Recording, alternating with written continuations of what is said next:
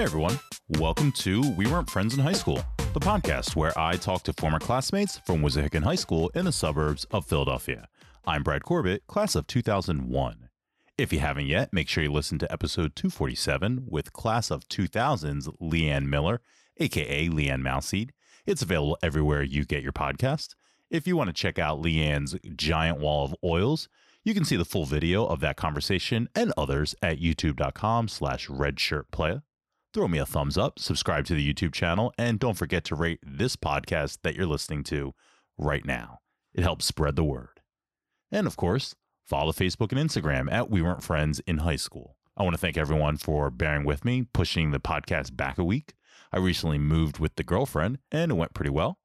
But it is a real drain on your energy, especially when setting up a space to edit was somewhere in the middle of my list of priorities. The good news is my desk is set up now, and I have a space that fits my laptop, and I've begun working on a new space to record from the house. More on that at the end of this podcast. This week's episode is the last podcast I recorded from my place in the Italian market. I was in the middle of my pack when I was able to connect with Jessica Smith, aka Jess Dyer, class of 2004.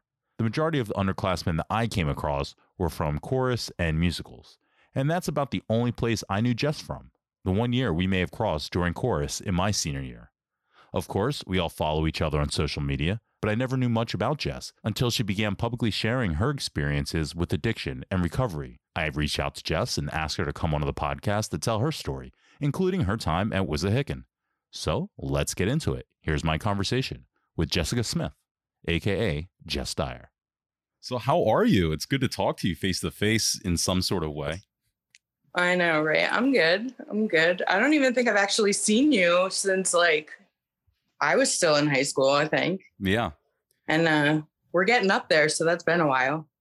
I know. I have memory of running into you outside of some sort of party, and I can't imagine. It must have been my senior year because you're class of 04, right? Mm-hmm. So it must have been my senior year, and I think I was with Jess Lauer, and I can't imagine what party I could have been at, but I remember running into you outside of there, and I feel like that's the last time I ever saw you. that could be true. Thank God for social media, right? Yeah. Well, that's an interesting thing about you, and to get right into it, that I hadn't seen you in so long, hadn't really heard about you, but you see people posting on social media all the time, and it's kind of like that thing where you just assume everything's good, everything's fine. Look, they're having a good time, they're having a great time, and then I guess probably about 5 years ago or so now, you kind of made it public as far as your struggles with substance abuse and addiction, and you would post comparison pictures of yourself from previous years and you in current day, this being 5 years ago now. And thinking oh, I remember when she posted that, and you just never know what someone is going through, what they're battling with, and what they've had to overcome to get to where they are when you're seeing them, in current day. So yeah, it was a great lesson that you taught me from that, and being open about your struggles. Oh, you know what? There's something that I've taken to heart really is that we recover out loud so that others don't die quietly. Because me finding my way into long-term sobriety, I'm not in the majority, I'm in the minority by far. Most people don't make it. And I mean, you're on social media enough to see all the, oh, damn, this one hurts, rest in peace, It's every day. I mean, at least for me, but that's also because I'm deeply ingrained in the recovery community. So, I know people in recovery from high school and from every year since then. So it's a constant battle, but I recover out loud so that other people don't die quietly. It's great. I mean, it gives me, I've got family that struggles with addiction, and, occasionally passing acquaintances that you hear of that have struggled and lost their battle. And you're actually one of the few that I can point to of, a positive recovery story. And probably until I knew that you were going through this, and congratulations on your 5 years. Thank you. It was one of those things that when you see documentaries, no one really gives you uplifting stories. It's always kind of, you watch those crappy shows on TLC or whatever those channels are where they're covering addicts, and And then at the end, the parent, it's just the parent talking about, yeah, he lost his battle. And you're just thinking like, all you think is that it's a losing battle 100% of the time. So you're a great example of how that doesn't happen. Thank you. Yeah. So before all of that, and before I ran into at this party in high school, Yeah. where did you start at Wissahickon? Well, I didn't move to Blue Bell until the summer before my 9th grade year. Wow. My dad worked in IT and we moved a lot. So it was summertime. We moved. My dad actually moved up here and lived in Ambler on Butler Pike by himself for a year so that I could finish middle school in Virginia and my sister could finish elementary school. So as soon as school let out, we moved. So my mom, my sister, and I moved up here, and my dad was already here, and we moved into our house in Blue Bell. And I had lived in Virginia for so long. I had no idea that everyone went to the shore over the summer because and our neighborhood was still being built. So there just like weren't very many people here to get to know. So, I spent that entire summer like sitting on my desktop computer on what was that? AOL Instant Messenger, like the old school one. Instant messaging all my friends in Virginia about how much Pennsylvania sucked. But yeah, then I started my mom convinced me it was a good idea to get involved in a sport. And when we moved to Virginia, my dad said he wasn't going to make us move again. And then we ended up moving up here. So I was mad and I played soccer my whole life. And I was like, you know what? I'm going to give it up just because I'm mad. So get back at him. Yeah. Cause that's what my 13, 14-year-old brain thought was a good idea. But I actually ended up joining the cross country team. Oh, yeah. And they had camp before school started. So that was my first introduction into Wissahickon. What part of Virginia were you coming from? Northern Virginia, Loudoun County. Okay. It was another neighborhood that we moved into while it was still being built. So, I loved living there. It was super great. I did summer swim team. I played soccer, everyone in the neighborhood was friends, it was great. And then I came up to Pennsylvania and I was living in Virginia and no one brought cookies to our door and welcomed us to the neighborhood and nobody seemed to be hanging out. So it seemed like a really strange place, but I got used to it. Once you join the cross country team and you're doing camp before school starts, were you making friends, or was it still kind of like I'm just kind of hanging out in this thing waiting for the school to start? A little bit of both. I enjoyed the company of the other girls on the team, mostly the older girls. They were the nicest, at least. So I did that, and I still didn't really feel like I was ready to start school when it happened, but at least when I was walking through the halls, I knew some people and not absolutely no one, because I'm pretty sure it would have been a little more traumatizing than it was if I didn't know anybody. Part of this is me feeling like I only had such a little bit of friends going through school. And I remember our first day, we got like the half day at the high school to get the lay of the land, and you kind of have an early dismissal day on the very first day of 9th grade, and you're walking through and the hallways are empty, but it's so big. And for me, only having like 4 or 5 friends coming out of the middle school, I never saw any of my friends. It took like 3 years till I saw any friends of mine. For you, and not, I don't know what your Virginia school was like as far as what you would have been going into for high school size wise, but what was your expectation for the Wissahickon as far as size versus Virginia, what you were originally preparing for? And how do you handle that, whether it's smaller or bigger than what you were expecting? I think Northern Virginia is very densely populated. Okay. I think, if I remember correctly, because, that's getting back in some years now, that the high school that I would have gone to in Virginia was a lot bigger. I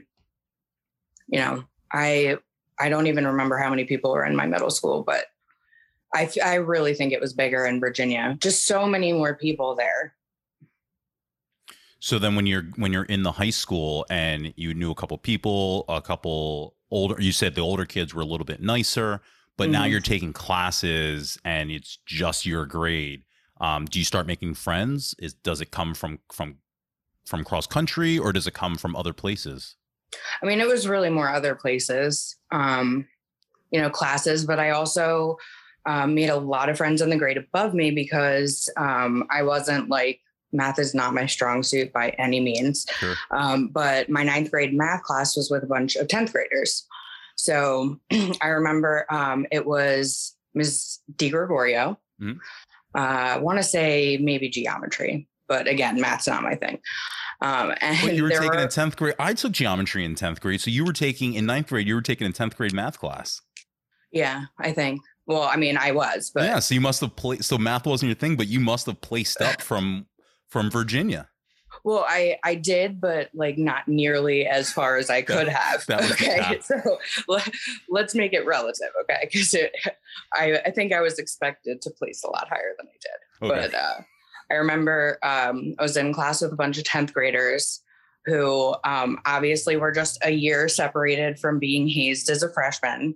And, I got written on and, just it was Spirit Day, like every class wears their own whatever. And yeah, I mean, I think Miss D got like really mad and like shut it down because there weren't that many of us that were 9th graders in the 10th grade class, but like I had writing all over my arms and wow.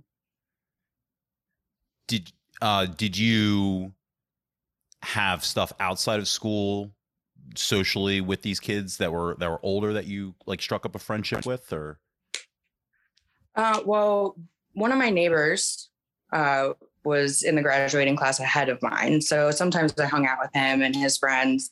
And I kept doing cross country, but I'm pretty sure that was the only thing I really did, outside of school. So anything that I did socially wasn't, necessarily school related.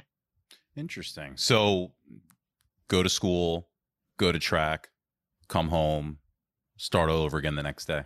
Yeah, pretty much. So what are you doing once you're home? Are you concentrating on homework? Are you talking to your friends still on AIM from Virginia? Are you watching TV shows? Like what's your social hobby after hours? I mean, homework, but like really I did as little of that as possible because like I had undiagnosed ADD. Oh. And so, everyone thought it was a behavior problem that I just like didn't want to study. I didn't want to do the work, but like what was really going on was that like it was hard. It was really, really hard and frustrating for me. And I am intelligent. So I got by for a long time on just taking in what I learned in class and doing the bare minimum at home to get by. But, that only gets you so far. So. Yeah, I had this same where I never diagnosed. I could be undiagnosed. I don't know for all. I've still never gotten it checked out, but I had a real issue with concentrating, taking notes. I've talked at length about my difficulties of the way that classes were taught with focus on making an outline. And you just look at the outline and you copy the outline. And I was so obsessed with getting my outline just so with your Roman numerals and your capital A's and your letter and your number 1 and your lowercase a's. And I was so obsessive about copying that down perfectly that I was not taking in the information. It's hard. I mean, like, I'm actually jealous of the kids that are in school now because like there's so many more resources for all the different ways that people learn, And I mean, I'm sure some of that was starting to be implemented when we were that age, but not so much. It was pretty rigid. So, I'm glad that at least now people are more aware of it and, kids can actually have their education a little bit more catered to the way that they learn. It's funny. I was talking to someone about educational tools and I said, I'm not sure how they do it anymore in school. In my day, we had transparencies. I don't know if that's still a thing. And they're like, yeah. We do smart boards now. And I was like, oh, right. That's even better. That's so great. But yeah, the minute they would turn out the lights. Lucky. Yeah, the minute they would turn out the lights in the school, it's like, okay, nap time. Everyone look up here at the transparency sheet. Yeah, I think I got in trouble more than once for falling asleep during class. So you said math wasn't it, but did you have a subject that you were good at in school? I mean, I always tended towards English and writing. Writing mostly because it's a lot easier than reading when it comes to, taking stuff in. So, I did a lot of creative writing stuff. I mean, I was a huge musical theater nerd. So Really? I was intensely focused on that in high school as well. I enjoyed social studies because it wasn't, it was memorization, but it was stories basically. Like all I had to do was set my mind to be like, well, someone's telling me a story. It's just a real story about things that happened in the past. And that was easier for me. That's interesting. Now that you say that you were a musical theater nerd, I feel like where I ran into you might have been, did you do My Fair Lady? No, I didn't do My Fair Lady, but I did Les Mis. Okay, I was going to say, I feel like maybe I ran into it like at the cast party or something. It's the only parties I ever went to in high school. And so I can't think of any other thing. So when you said that, I was like, oh, wow. Why didn't you do My Fair Lady? This is my other obsession. Maybe I think I was just like too, I don't know, afraid to do it. Oh, you know what? That was, I was running cross country. And couldn't really do both, and at that point I did all 3 seasons of running. I did cross country in the fall, I did indoor track in the winter, and I did outdoor track in the spring. So, at that point I was doing the track and, running thing. And then I think I gave that up after 10th grade, which is why in 11th and 12th, I went full bore towards musicals. Mrs. Reckner, who was our director through my high school time for the musicals, hated the conflict with sports. Luckily, I didn't play any, but there were the guys were so short to come by. Anytime she casted any of the guys that were doing basketball or anything that required time in the afternoon from late winter until the spring, it was like a war against coaches to get these kids into the auditorium for practice every day. Yeah, I definitely remember the kids that tried to do everything, right? And them constantly having to make compromises. And I think I even remember teachers duking it out a little bit over which activity a student was going to be available for at what time. You didn't do middle school with us, but I always look at middle school as kind of like a turning point for maturity, where the kids who are much grown, or at least acting much growner, become a little bit more prominently known. And I always felt way behind a lot of those kids. You coming into high school, what were you noticing as far as, dating, maturity levels, partying, things like that? Was it prevalent in your grades as I thought it was in mine? Were you ready for those sort of things? Were you included in those worlds? Yes and no, more so towards the end of high school.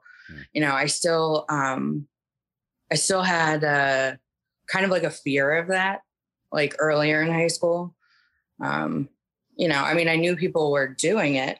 I just wasn't I wasn't necessarily doing it. I think it was 9th grade. I had 3 of my best friends come over for a sleepover for my birthday. And I think we didn't go anywhere. We just snuck out of my house. We put on all black clothes and we waited until the middle of the night and we snuck out of the house and went to the end of the cul-de-sac and freaked out and came back. And that was, obviously that changed quite a bit later on, but that was pretty much where my head was at the beginning of high school anyway. Yeah, it's funny, that for me, my fun was to just ride around with friends playing, music really loud, and we didn't drink, we didn't smoke. We didn't even go to anyone's house. I would get picked up and we would just drive from Ambler to Bluebell. We would hit bumps on the train tracks. And then we'd turn around and we'd come back. And that would be, and we would do that every night. Oh yeah. No, I mean, I did a lot of driving around later, particularly on Bean Road. But, I think we all did that at some point. What what were your friends then through high school, or at least in the earlier years, when you mentioned that you had for your birthday you had friends come over? What was your friend group? At that point, if I remember correctly, it was three girls, Lauren Schwartz, Kristen McKernan, and Julie Lund. And those were my friends for a while. But then, I mean, I started smoking cigarettes. I started like doing bad stuff. So, the friend group became a lot more fluid after that, as far as like, well, who else smokes cigarettes, and, who else does this? So, the friend group, I don't really even think it was very consistent at all. It was just kind of all over the place. Yeah, that's so interesting. You describe it as fluid, because I think one of the things that I talk about with other guests when we talk about the cool kid crowd was just that the cool kid crowd, they partied. Most of them, drank or did or smoked or other things, and were having sex, and the group was large. And Yeah. when people who don't go to Wissahickon ask about, like, when I'm interviewing people, it's like, oh, they're the cool kid crowd or whatever, and they go, well, who are their friends? It's like, oh, well, they had tons of friends, and any given day they could hang out with 20, 30 different, rotating group of kids. Mm-hmm. And so it's funny that you mentioned fluid, because that's exactly, like, it seems like smoking cigarettes was your into the cool crowd. I mean, at that point, yeah. Later on in life, it was other stuff, but cigarettes were the gateway. Do you remember how you started smoking? I mean, I think I had my first cigarette when I lived in Virginia. It was like a friend of mine. Her name was Karen. She lived on the outskirts of the neighborhood, and like in the woods. And she had an older brother that was a teenager, and he was always smoking cigarettes. So stole one of his cigarettes and like went out into the woods and smoked it. And like, it made us so dizzy that we were like holding on to the trees. And I mean, I look back at that now and that's so funny, but it still happens to me. I prior to COVID, I was a big fan of the drunken, hey, I've never do this, but can I bum a cigarette thing that I'd love to do to people out of bars and stuff. And every time it would just be a shutdown for the night. I'd start sweating, and it would just be, I'd be like, all right, I can't go back inside. I can't go back inside. I have to leave. Oh, that's terrible. It is. You would think, and we're talking like in my 30s, you would think I would have learned my lesson, but I have like 3 friends that smoke cigarettes that if we're hanging out and drinking beers or whatever, like they could get me to go outside with them and smoke a cigarette. I regret it 100% of the time, every time. Yeah. Well, I mean, when you're drinking, there's a whole bunch of stuff that seems like a really good idea at the time that, rarely is actually a good idea. Very true. I didn't learn that into my 20s. I'm assuming you learned that a little bit earlier in life than I did. I mean, I would love to say yes. I mean, I later on in high school, I drank heavily.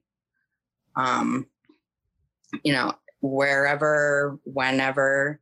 And I mean, looking back, it was really the jumping off point into my issues with substance abuse, and I smoked a lot of weed, occasionally there was something harder around. And I mean, if you put it in front of me, I did it. In the program, we call it anything to take you out of yourself. So it didn't really matter what it was, that someone was offering me. I was interested in it if it was going to make me feel not like me. So, I mean, I'm almost 36 and I just had 5 years clean and sober. So I did not, I mean, it's not that I didn't know that these things weren't a bad idea. I just couldn't stop myself. What does not feel like you mean? Well, like a lot of other addicts and alcoholics, I was never comfortable in my own skin. I know what it's like to be the new kid and not necessarily know where you fit in, Even when you have found a place that you feel like you fit in, like when I really got into chorus and musical theater in high school, like, I mean, that's the closest thing to an actual solid friend group I had. But even in that group, I still always felt less than or different than. And, you know, like, I mean, the best way to describe it is I just didn't feel like even my skin fit me. You know, so the first time I took a drink of alcohol and the first time I did plenty of other stuff, that like lifted. And I mean, the best metaphor that I've ever heard for it, and I use it all the time in meetings and when I'm like speaking at meetings, is like when you're driving on the highway in the pouring rain, right? And it's deafening. Like it's just pounding your car over and over. You can't hear the music. You can't hear yourself think. And then you drive under like an overpass. And for a split second, everything is silent. That is what drugs and alcohol were for me. They were driving under the overpass. So all the deafening stuff going on in my head was silent. I mean, at first, anyway, you know, but obviously you get to the point where the alcohol and drugs aren't doing that for you anymore. Yeah. But, you know, I mean, that's what it was for me. It was like, it was a social lubricant. It was, you know, I felt like I was most me when I had a substance in my body. So, you know, I didn't drink like everybody else did. I didn't smoke weed like everybody else did. Like I took it to the extreme every single time. I was just going to ask you, I talked to Francesco Santo about a month ago, who talked about his issues with addiction. And he said that he was kind of the outlier of his friends. He was invited to parties where kind of some of these things were open up, but no one was really doing the things that he was doing. He always took it to another level. So that's what you're saying your situation kind of was too. Oh yeah, absolutely. I was always the drunkest, always the highest.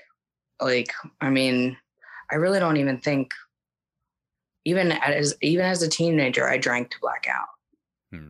So, I mean, I was fun for a little bit, but then I was like the annoying girl that couldn't stand up and was puking all over the place. And it wasn't good.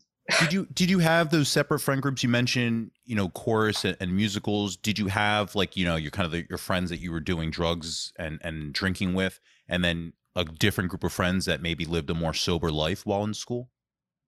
I mean, yeah, for sure. Because I mean, like the fun thing for me about being part of like chorus and musical theater was like, it's a little bit of everybody, you know, like anybody can, you know, play sports and whatever, but like you can do that and still have a passion for music, you know, and have fun acting. So like there were just so many different kinds of people in, you know, the music area of high school. So, I mean, some people that I hung out with were doing stuff like that I was in chorus with and the musical, and others not so much, you know. Like I said, I floated around a lot. My friend group was super fluid. Yeah, it's funny, like the friends that I made from chorus or even like the strong acquaintances and the houses that I went to, I felt like there was never anything like that going on, at least with like my group of seniors of class of 01 in chorus. But again, it's a large group. And I think talking about like where I was socially and maturity level, I probably gravitated to maybe some of the safer groups. I wish I had done that sometimes. Although I'm sure just with most of the groups that I was in, I would have alienated them at some point with, you know, my behavior. Yeah. So when you're living that way and you talk about you're always the drunkest, always the highest, do your friends, it does become annoying for your friends then are they looking after you, or is it just embarrassing, or how does that go with alienation? Well, I mean, all of the above, you know, like, and eventually you stop getting invited places because no one wants to have to take care of you. I mean, even like in college too. You know, like I thought I had all these great friends, and, you know, eventually none of them wanted to talk to me anymore because, you know, nobody wants to have to take care of somebody else, you know, and I was a fall down, blackout drunk every single time. So, you know, eventually that gets on even the most patient people's nerves. How do you get away, assuming you did, how do you get away with that at such a young age, as far as, you know, going to school every day? Were you going to school every day? Yeah, mostly. Yeah, how do you hide that or keep it hush from grown-ups, your parents? I mean, I didn't drink at school ever, I don't think. I mean, I smoked weed before school. You know, whatever, but Yeah. you know, it was more so like after school on the weekends, you know, and until I went to college, like, I mean, I was a blackout drinker in high school whenever I drank, but it wasn't as constant as later years. When you have free time during the day. Yeah. Did you have in high school something that you were like passionate about, or something that maybe you thought, like, as you were getting older into your teens, like, oh, this could be a future? Did you see something for a future self, being that you were just so uncomfortable? Did you feel good about anything that you were doing, or that you had an interest in, that you thought, I could be this when I grow up? No, I wish I had. I kept thinking, you know, that something was going to come up, right? I was going to come across something that just like really ignited my passion. And I mean, that was musical theater for me. Like I could have done that for the rest of my life, you know, not like, you know, not needing to be like the star or anything like that, but like that community and, you know, doing shows and, you know, performing. Like I loved all of that. But like, I mean, I didn't think it was something I could ever make a career out of. So I just kept waiting for something else to inspire me, but it just really never happened. Where did your passion for musical theater come from? Did you have it when you were younger? I did. I always loved to sing when I was little, you know, I mean, anything, everything. And my parents actually introduced my sister and I to Broadway. And I fell in love. I mean, you could take me into New York City any day of the week with any shows like available to see, and I'll find something that, you know, just like turns my world, you know? So I was always like that. So I always did chorus, and, you know, it was just so much fun. And like, there's something about music too, you know, just like it like intensifies everything, and the music like helps you express things that you can't necessarily express yourself, you know. And when you step into the musical theater aspect of it, like you get to take on that persona and like bring a character alive. Like those things are all just amazing. Yeah, I like that too. I also I love the camaraderie with you know, with the classmates doing musicals, and it's a tough gig. It's a really, really tough gig, which, you know, is probably why generally, you know, people who don't think that they're good enough, it's not something they keep going for, you know, older. It's why I quit senior year, because I wasn't passionate about what we were doing, and it was way too much work to put in if I wasn't passionate. It was a lot of work, even for the high school productions. Oh my gosh. It was every day till, you know, 7:00 at night. And I mean, hell, it was tough just on my mom, you know, like having to pick me up after work every day. No, it was fun though. It was fun. It's timeless memories, you know, at least for me, that it's one of those things that, you know, I'll never be on Broadway, but I'm glad I had some of that experience, at least on a smaller level. Because at that time I was passionate about it. I thought I was going to be like a Broadway actor. I thought I was going to go to college for theater. You know, that's where my head was at, probably in like 11th grade. Yeah. didn't happen. I mean, I really envy the people that can, find something they're that passionate about in high school and follow through with it.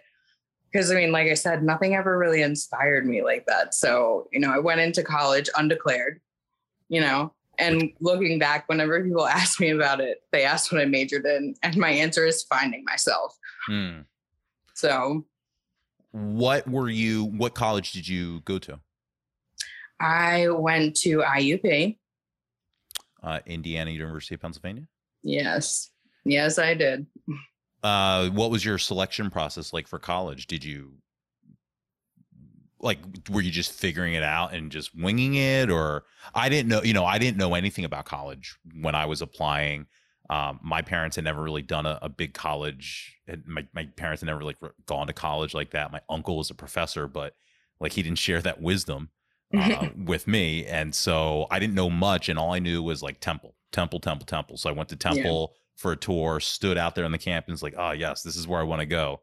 Didn't realize how your grades had to be better. You had to apply before the day before the deadline. And they told me not just yet. So I ended up doing 2 years at Monco more out of inactivity and indecision than probably anything else. What was your path of figuring out what to do? Did you know? Well, with my my ADD and everything else, my GPA wasn't stellar. It wasn't terrible. I think I graduated with a 3.2. So I applied to 4 schools in Pennsylvania because, especially if I had no idea what I wanted to do with my life, I didn't want my parents to be paying out of state tuition. Right. I applied to East Stroudsburg, Millersville, IUP, and Kutztown. And oh God, my mom's going to watch this, so I'm a little ashamed to admit this. I picked schools that did not require that I write an essay for the application. Smart.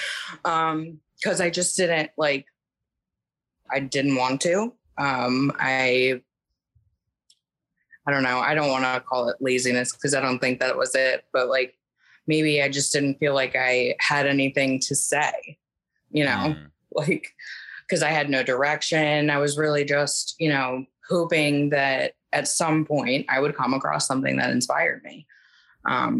So I applied to all 4 schools and I got in, and I picked the one that was furthest away. You got in all 4 though. Yeah. Yeah. I picked the one that was furthest away.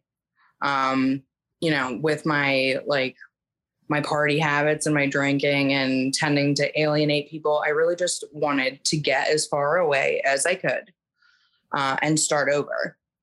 So I picked IUP, which is about a 5-hour drive. Yeah. You only went to Wissahickon for 4 years. Often when I talk to people who come, in their teens to the area, they say that where they came from is what they kind of consider home. How do you feel about, you moved away, 5 hours away for college?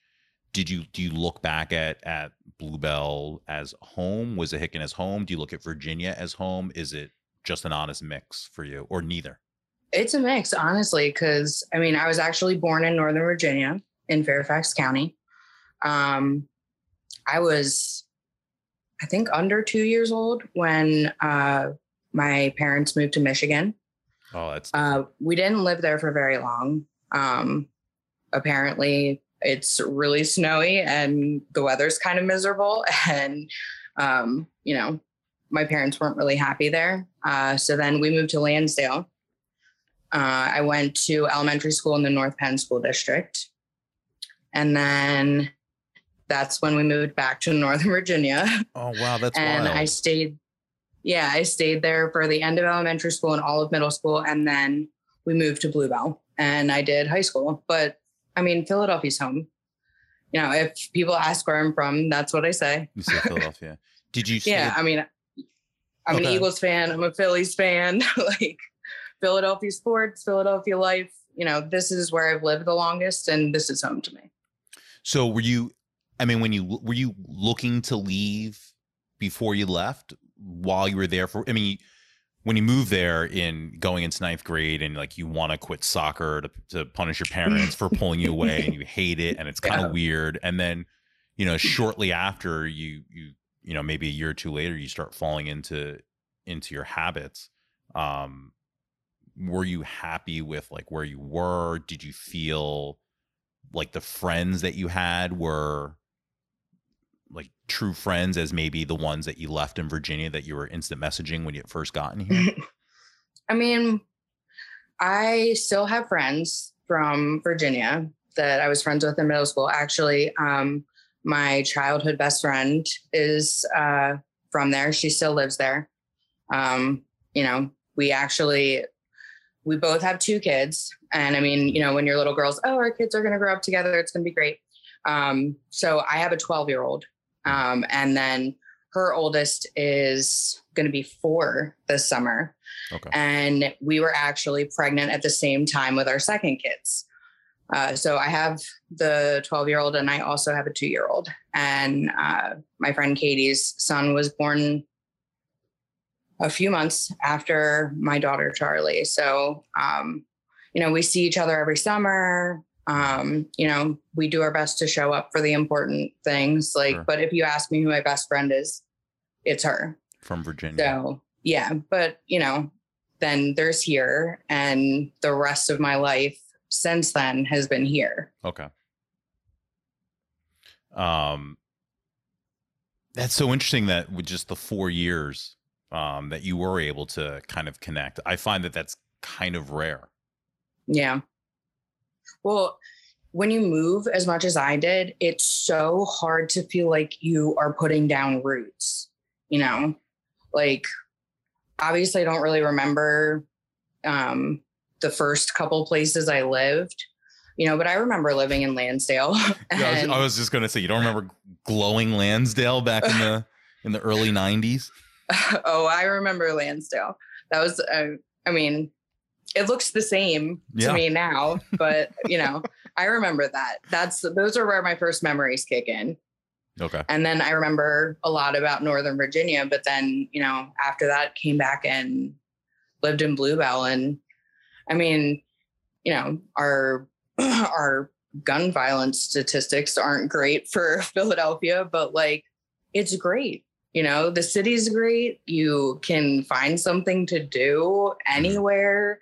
We're so close to the shore, you know, and the Poconos, and, you know, why not? Like, it's kind of cool living here. Yeah, it's funny you mentioned you didn't know that everyone went to the shore. What did you do in Virginia as a kid for like vacation? Well, we always, we had a timeshare. We still have a timeshare on Hilton Head Island in South Carolina. Oh, okay. Yeah. So I think starting from when I was 12, we did that every summer. And I mean, that's really the only memorable thing I remember about my summers, you know, and my parents didn't get a shore house until after high school. I'm pretty sure. Yeah. After high school. So, I mean, we would go down occasionally to other people's houses, you know, but our major trip was always down to South Carolina. Wow. That's a drive from here. Yeah, it really is. I think it's like 12 hours. You know, as I've done it as an adult, actually driving. So it's a lot.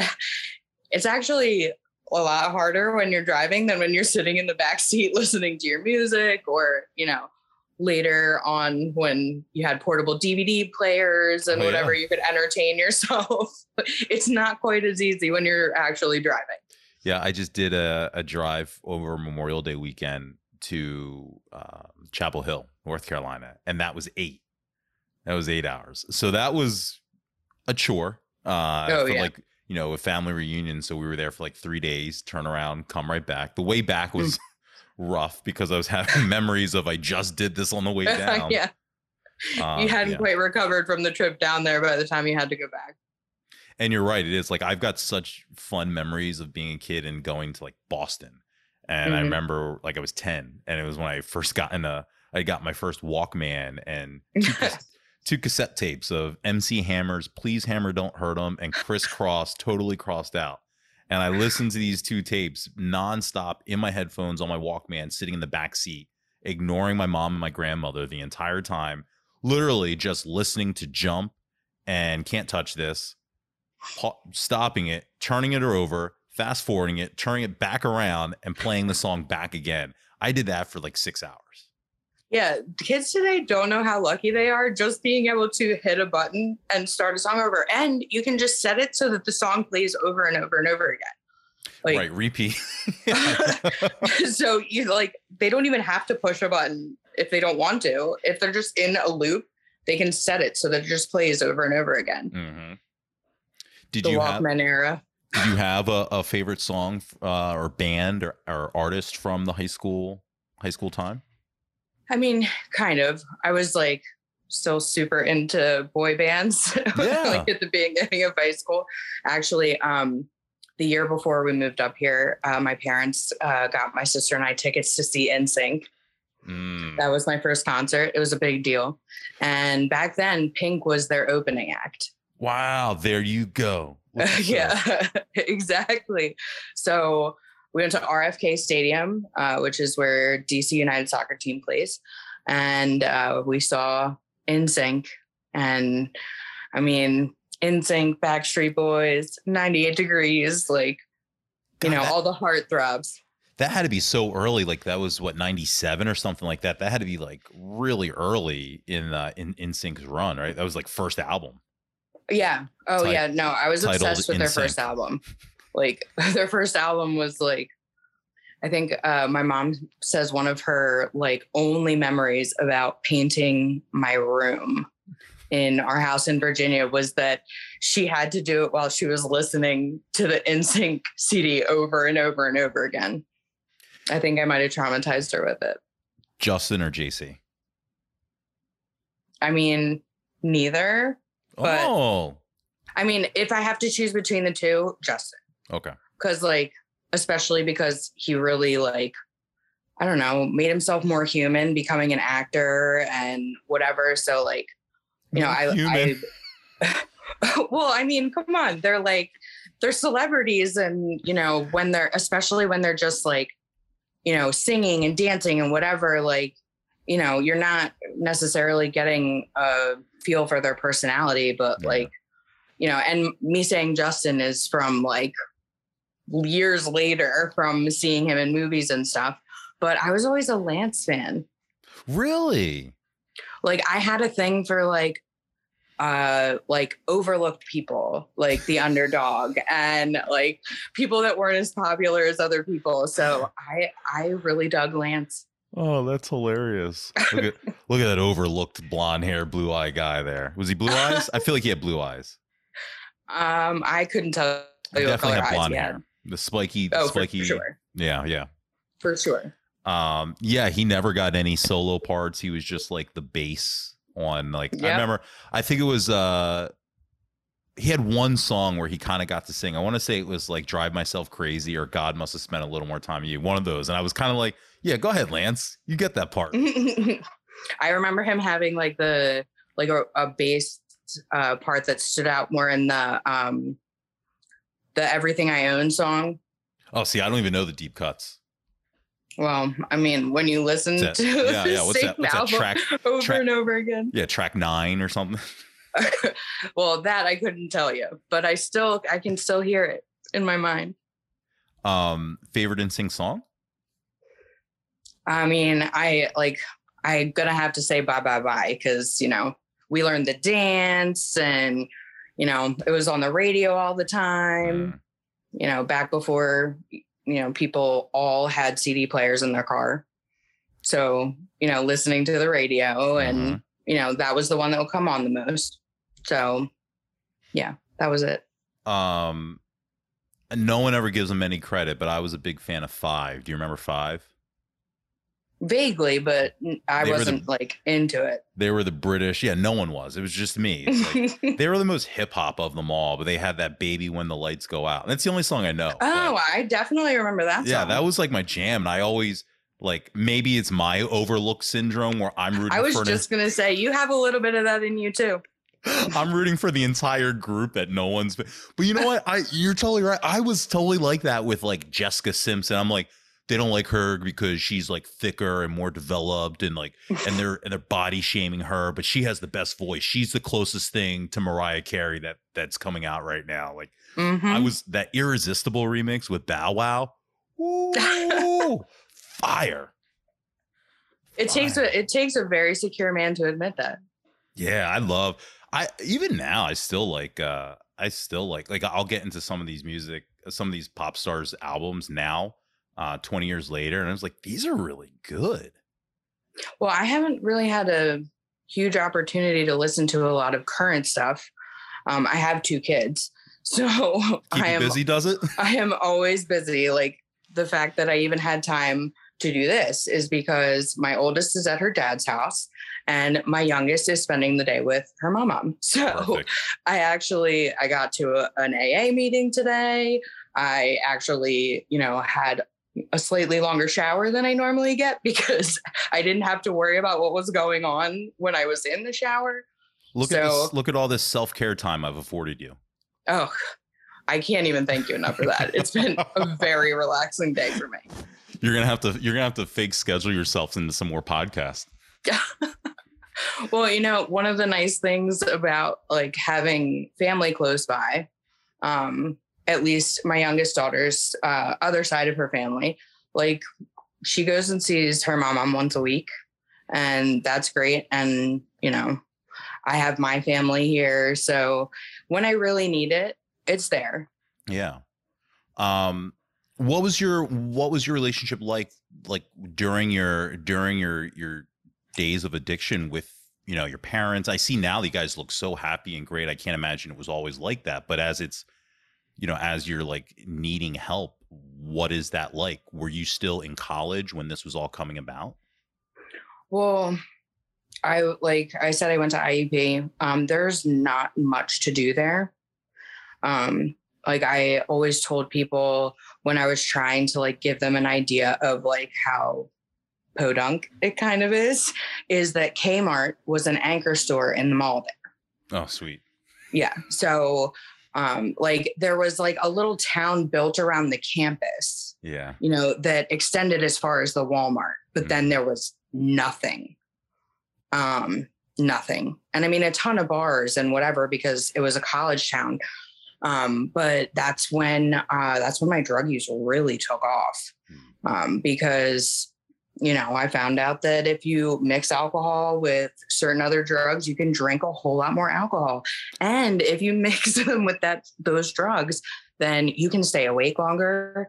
You're not the sloppy one. You're not the one that's constantly, needing to be taken care of, although eventually I still was anyway. But my drug use really took off then. I ended up dropping out of school and moving back home. And I mean, I didn't even really understand what was wrong with me at that point. I really just thought I was a party girl. Like that, I just really like to drink and party and have a good time. I really didn't understand what the problem was. And then when I moved back home, I got introduced to Oxycontin. And for anyone that's watched Dopesick on Hulu, that changed everything for me. It turned me into a thief. It turned me into a liar. I could not be trusted in any way because I was so addicted to Oxycontin that was literally all that mattered. It didn't matter who I had to screw over, who I had to rob, and I'm not saying I like stuck anybody up at gunpoint. I'm just saying if you turn your back and your purse is near me, it wasn't safe. So, that really took off. And even at that point, I don't think my family understood either. It wasn't like the recovery community has worked very hard over a lot of years to reduce, and we hope to eventually remove the stigma attached to addiction issues. But at that time, it wasn't something people talked about. The people that were addicts in families got sent away and, whatever. So, I got kicked out of my parents' house. I left voluntarily because, you know, it was cramping my style with my drug use. I mean, I alienated everyone that I loved and that loved me. And I actually went to a Christian program out in Cresco, Iowa at one point. And they call it the Christian alternative to rehab. And it's nothing like rehab.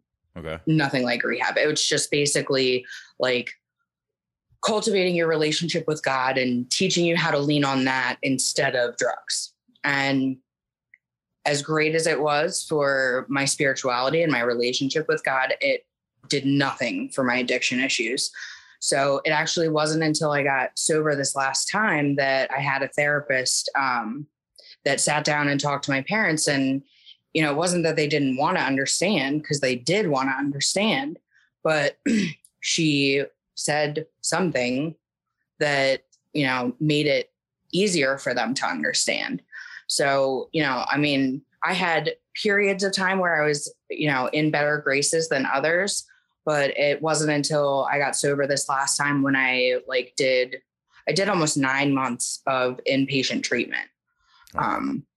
I just wanted everything I could get. I wanted all the knowledge I could get. I wanted to work through all the issues as much as I could. So I stayed in treatment until insurance would not pay for me to be in there any longer. And our relationship has been great since then. But, you know, I really hurt my sister. You know, I did a lot of damage to that relationship. I broke my parents' hearts over and over and over again.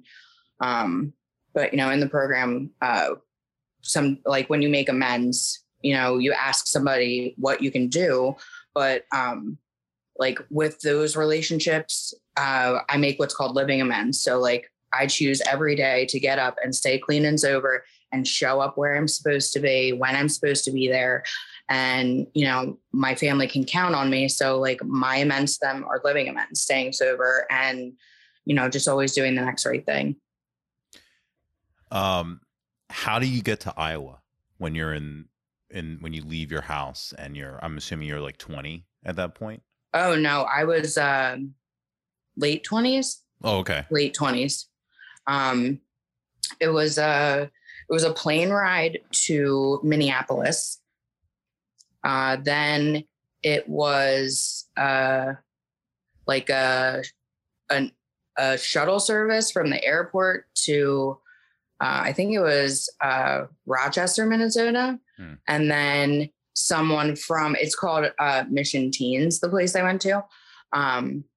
Someone from the mission came to get me from a pickup point at that point, because I'm pretty sure that that's the closest airport to Cresco, Iowa, is at least one that would take me to Philadelphia, was Minneapolis. So did your parents actually send you to this? Well, it's actually free. Oh, okay. Yeah. Well, well, I guess my question, how do you literally, do you do you have money in all this during this time and to actually get yourself a plane? I mean, my parents were the ones that found the program. Okay. And they asked me if I would be willing to go and get help. And I said yes. So they put me on a plane. Okay. And I was there for 9 months. But everything at the mission is basically, I mean, they rely on God to provide things for the mission. So local people donate things and whatever, but there's no cost associated with being there. You just have to come with enough bus fare so that if you get kicked out, they can put you on a bus to go back home. I know a couple of jobs that do that sort of thing too.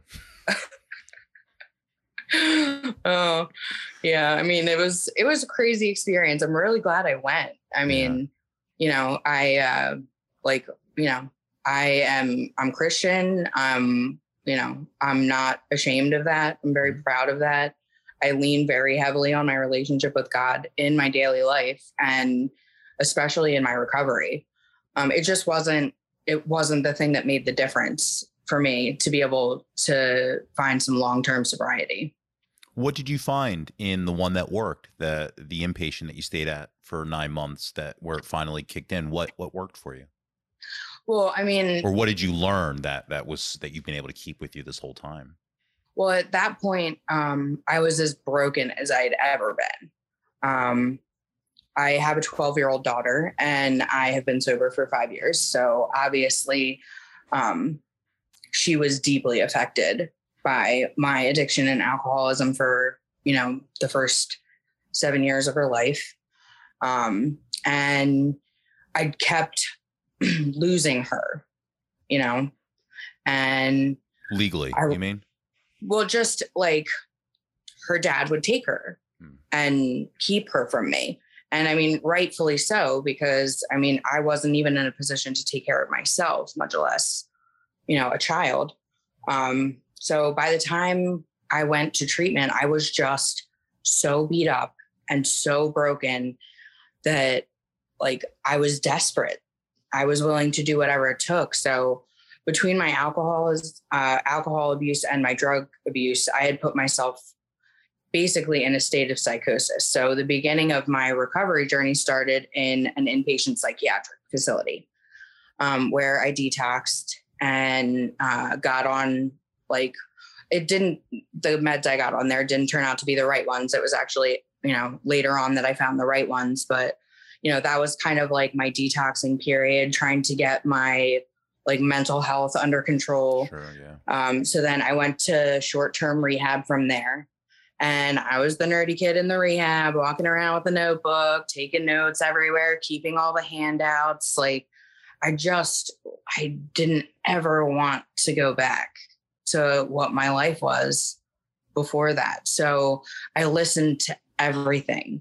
I did trauma groups to work on how to work through my trauma. And, I did parenting stuff, and I did everything that they would let me do because I didn't want to go back. So I did short-term rehab, and then I actually did long-term rehab after that in Bensalem at a women's program. And that was amazing. It was one of the best decisions I ever made. There was there's a mommy and me program there, but I didn't have my daughter there. Right. I just did the women's program, but I still did parenting classes, and I had amazing therapists,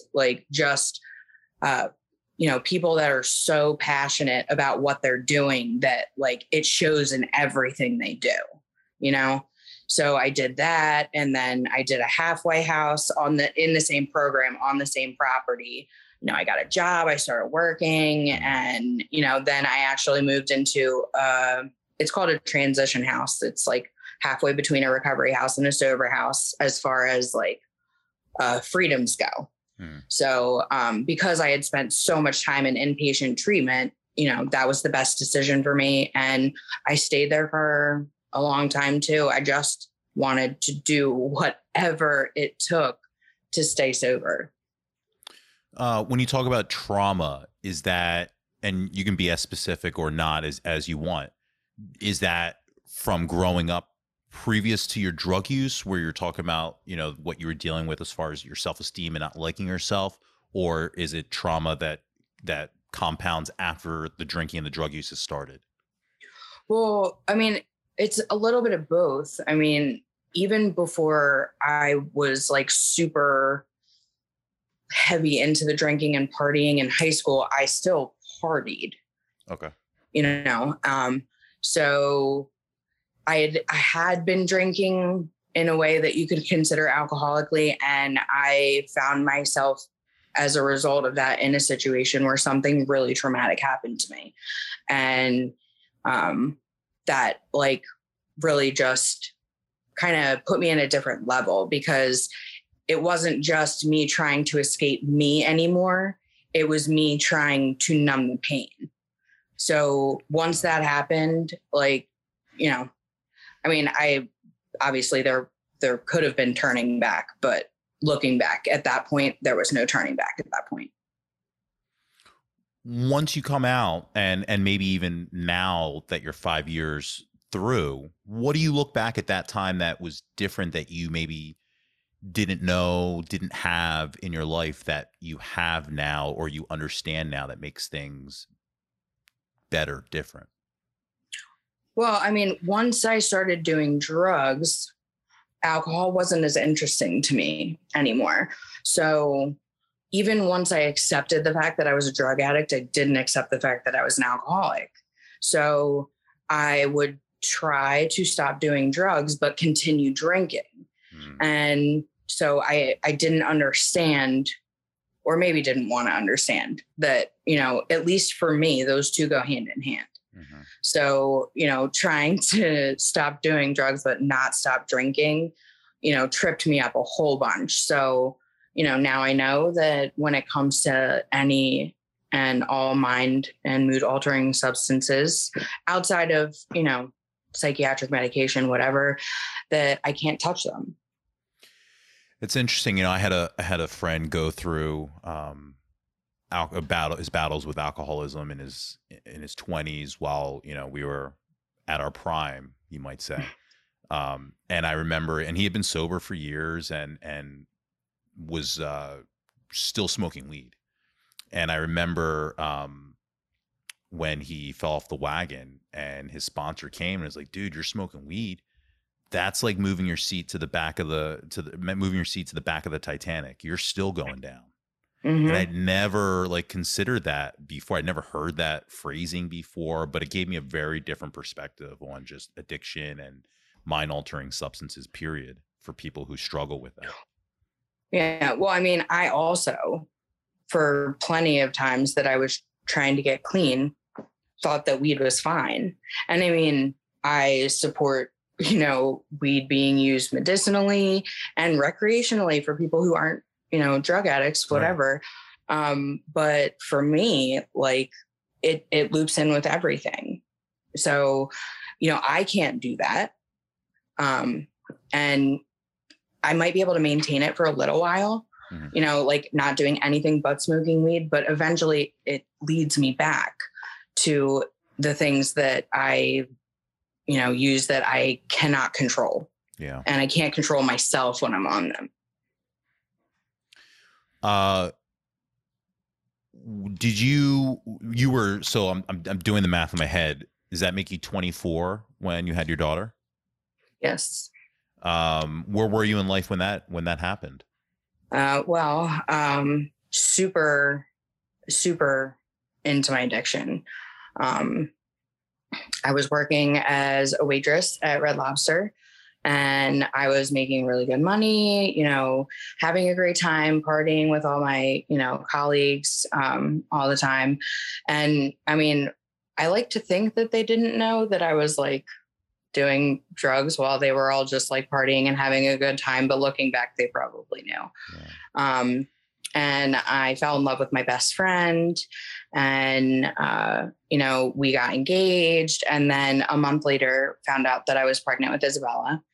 And I tried really hard to stay on the straight and narrow after that. I think that everyone kind of thought that the baby was going to save me, you know, that, if I just had that responsibility and like had someone that was relying on me, that would make a difference. And I did okay for a little bit, but, you know, I relapsed after she was born. And, you know, that started the, you know, me being in and out of her life constantly. When you were young, did you have any thoughts about family, marriage, kids? You talked about you and your best friend talking about, oh, when, you know, we're older, our kids are going to grow up together. Was that through high school, middle school, high school? Was that kind of the thought of like the classic family? I mean, probably, yeah. But the older I got, the less that mattered to me, you know, because I mean, I remember when we were really young, it was super uncommon to have someone's friend's parents be divorced, right. You know? I mean, obviously the divorce rate shot up really high after that, but you know, in my early 20s, it was just kind of whatever happens. And I tried not to put like any expectation on it. Yeah, it's funny you say that because I remember like kids when I was younger in elementary school, their parents getting divorced and thinking like, oh yeah, look at like it was like almost like a thing to be able to brag about, like, oh, my parents are together. And then my parents get divorced in middle school.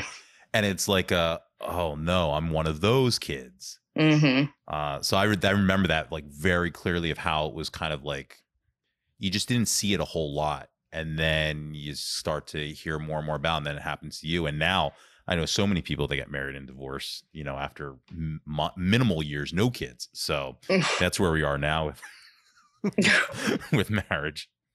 Yeah, well, I've been married and divorced twice. So yeah, I'm just really, really trying hard not to be Ross Geller from Friends, because like after the second divorce, all I could hear in my head was 3 divorces, 3 divorces. Never watched Friends. No. Never watched it. Still not? Still haven't seen it. I'm aware of like stuff because when we were, I think in middle school, the Rachel haircut was like huge. And I remember like Katie Evelyn had the Rachel haircut. And but that was about it. I just watched. You ever see Honest Trailers online? The what? Honest Trailers online? No. So on YouTube, they've got this thing. It's a YouTube channel called Screen Junkies, and every week they do an honest trailer for a movie. And basically, it's just like a if someone were to take all the marketing stuff out of it and just tell you this is really what it is. This is what the movie is, kind of blunt, honest truth. They do that, and occasionally they do TV shows. So they did Friends like a year or two ago. And that's the first time I've seen any of these clips. I never knew there were so many repetitive. Could you be anymore? I never knew that was like a thing. And just all I'd ever heard about was like how there were no black people on the show. That was all I ever really knew about Friends. I guess now that I think about it, that's true. And that the Friends dated. That was like the bulk of what I knew. Well, I mean, like I was obsessed with it. So like you saying that you've never watched it is like, but see, here's the funny thing is the things that I was obsessed with, nobody watched. So like what? Well, like pro wrestling. Very few people watched pro wrestling. I was the wrestling guy in high school. I wore the wrestling t-shirts and I would talk to everyone about the wrestling news. And you're talking about like WWE? Yeah, like The Rock and Stone Cold. And that's the stuff that I used to like talk to people about. I'd have all the magazines and stuff. And no one was, I was the guy that would force people to like to pay attention to wrestling with me. That's what my friends would have to do when they would come over. You snuck out.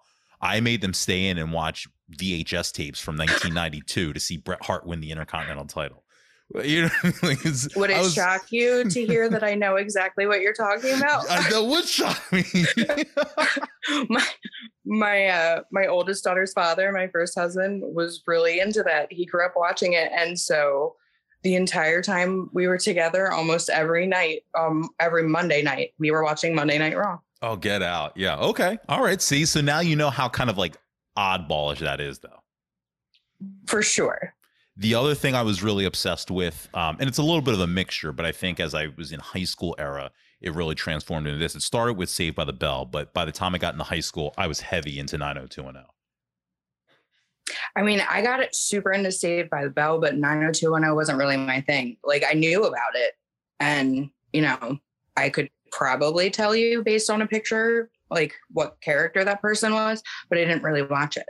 So when Tiffany Amber Thiessen, when Saved by the Bell ended and her and Zach got married in Vegas, like news broke out like next season she's joining 90210, and I'm like, well, got to start watching that now.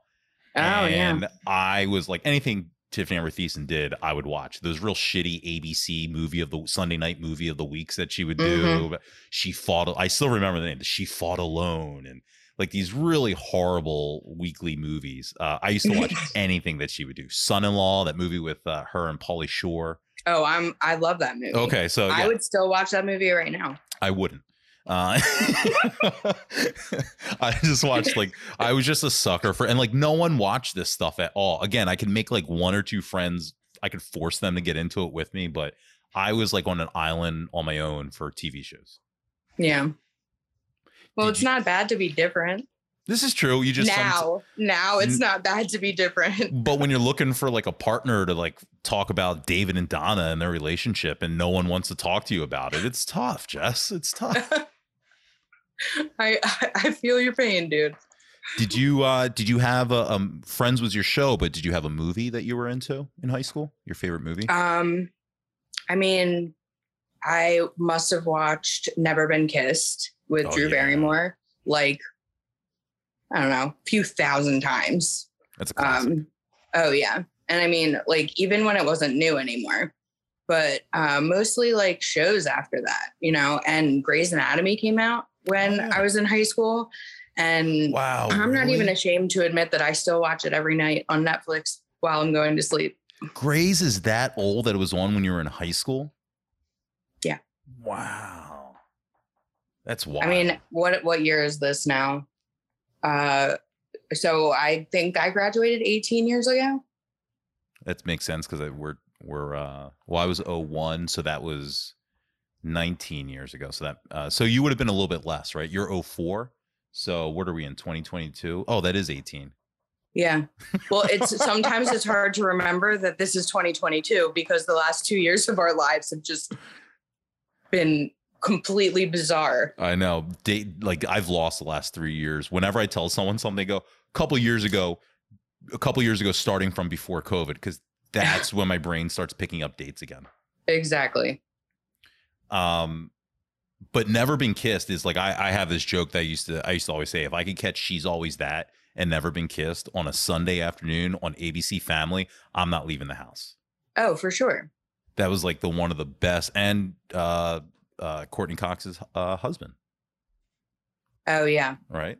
Yeah. David Arquette. I mean, they're not together anymore. No, but also, just to tie it all in together with all of our likes, former WCW wrestling champion, David Arquette. Wrestled for a brief period of time. No, he did not. Yeah. He won the title and all that. Yeah. Oh, wow. I'm going to have to Google that later. There is a documentary. So he's a big wrestling fan. He loves wrestling. And he had this horrible run where he worked in a wrestling. When that movie Ready to Rumble came out with him and Scott Conn, where they're like wrestlers. And I think Oliver Platt is like some legendary wrestler. It's just. I can see the movie poster, but I don't think I saw the movie. No one saw the movie. So it's so everyone hated it so much, and they made him the world champion, and the fans just crapped all over it, that it's haunted David Arquette his entire rest of his life. It's like a big joke with wrestling fans of David Arquette. Huh. So a few years ago, he decided to try and like redeem himself, and he entered into what's called a death match, and where you can beat guys up with, you know, sticks and shards of glass and light tubes and stapler guns and X-Acto knives and stuff like that. And he's like, yeah, let's do it. So there's a documentary about this called, I think it's called You Can't Kill David Arquette, about his match, this death match that he had that went terribly wrong. The wrestler ended up, like the guy ended up not trusting him, and they ended up getting in like a real tussle in the ring, which ends with the guy stabbing David Arquette in the jugular. And he starts like leaking out blood, and he tells David Arquette, like, just lay there I'll pin you, and he does that, and then Luke Perry has to like rush him out, and they go to my god. So there's a gift for you. You Can't Kill David Arquette. Yeah, it's a documentary streaming, I'm sure, on all the Netflixes and whatnot. See, this is why no one watches wrestling. It's just a little bit off. It is a little bit off, but you know, it's like, so many little boys watched it growing up, like whether they'll admit it or not. Yeah. But like, you know, there's a storyline ish, and you know, most of it looks real. So yeah. You know, are you not entertained? Exactly. You mentioned Never Been Kissed, and I feel like the big part of that was Drew Barrymore trying to be liked by the cool kids. I mentioned earlier, just by like your partying habits, that sounds like cool kid stuff and the fluid friends. Did you consider yourself, and I don't know because I didn't know your grade well enough, but did you consider yourself a cool kid? No. In the popular definitely crowd? Not. I mean, there were people in the popular crowd that I hung out with, but no, definitely not, especially not after I, you know, took up my cause with musical theater. It's always a negative. You know what? My daughter's really into it now. She's actually at theater camp. She's doing Legally Blonde Junior. That's cool. You know, at the end of next week. But like, it's cool to her. and to her friends, and like it's popular and whatever. And I'm just thinking, how different would my life have been if it was cool to do when I was doing it instead of something that made me kind of nerdy. Well, yeah, there were no like Glee and High School Musical. Oh, I know. After Glee came out, it was so much cooler to be a theater nerd. Yeah, just it wasn't in the masses. And that's why I asked, like, what got you into it? Because it usually starts from just like your parents take you to stuff. For sure. When I talked to Amanda Christian about her love, and we had the same thing where our parents used to take us to the Valley Forge Music Center, or the Valley Forge Music Center, where they would do like shows like, monthly or whatever. And those were our experiences. But that was just like a thing for me and my mom to go do. And then it's like, oh, well, now you guys all have this. And no one, if you didn't have that experience, you did not get it. No, for sure. I mean, most people didn't get it. And now it's just a whole new world. That's cool that your daughter's found a passion for it now, that it's not damaging to the reputation. Yeah. Oh my gosh. I mean, I'm happy for her, like she gets to, I mean, it's not like kids aren't awful anymore, because they are. And I mean, like, generally nonviolent human being. I've wanted to punch a few 12-year-olds after my daughter came home from school crying, like kids are awful, but she seems to have found a way to be herself and, at least be surrounded by a bunch of other people that are cool with it. Yeah. She gets bullied and I hate it. I hate it. I hate it. I hate it. But, I just keep reminding her that like, the kids that are bullying the other kids, like they're peaking in middle school, high school, whatever. Like, you get to be exactly who you are and go on to live this amazing full life based on your passions. Like, feel sorry for the kids that are so unhappy with themselves that they have to tear other people down. Do you believe that in reality? To an extent, sure. Yeah. I was gonna say, because I feel like that's what I always used to hear, and I had my bullied moments, and I still check out some of those kids on Instagram and Facebook. I'm like, they look like they're doing okay. Well, I mean, come on, Instagram and Facebook is definitely not a meter for how people are actually doing. Right, this is true. Everyone, this is how we started it. Foot forward. Did you get bullied in school? A little bit. I mean, not a ton, but I mean, made fun of, sure. A lot. The gist that I've gotten from talk, and I'm always curious from the girl perspective of like where it goes, because from the guy's perspective, like for me, it was always just very aggressive. You got a beef, I got a beef. Let's yell about it, or maybe we'll meet in the hallway or the bathroom, and maybe we'll punch each other a couple times, and or maybe they'll punch me and I'll just not do anything else. But like it was always very aggressive. So I'm always curious to what extent it goes for girls. I've heard it can be, well, ranging from like passive to shit written on the bathroom walls to everyone just stops talking to me and I don't know why these girls aren't my friends anymore. I mean, I would definitely trade like some chest bumping and fists thrown for the way the girls do it. Girls are horrible. Like, and I sometimes like my daughter will say something that like sounds a little mean girlish. And I'm like, no, you stop that right now, because like you're coming home crying because somebody made fun of you for something. Think about what you just said and the fact that you are passing that pain on to somebody else.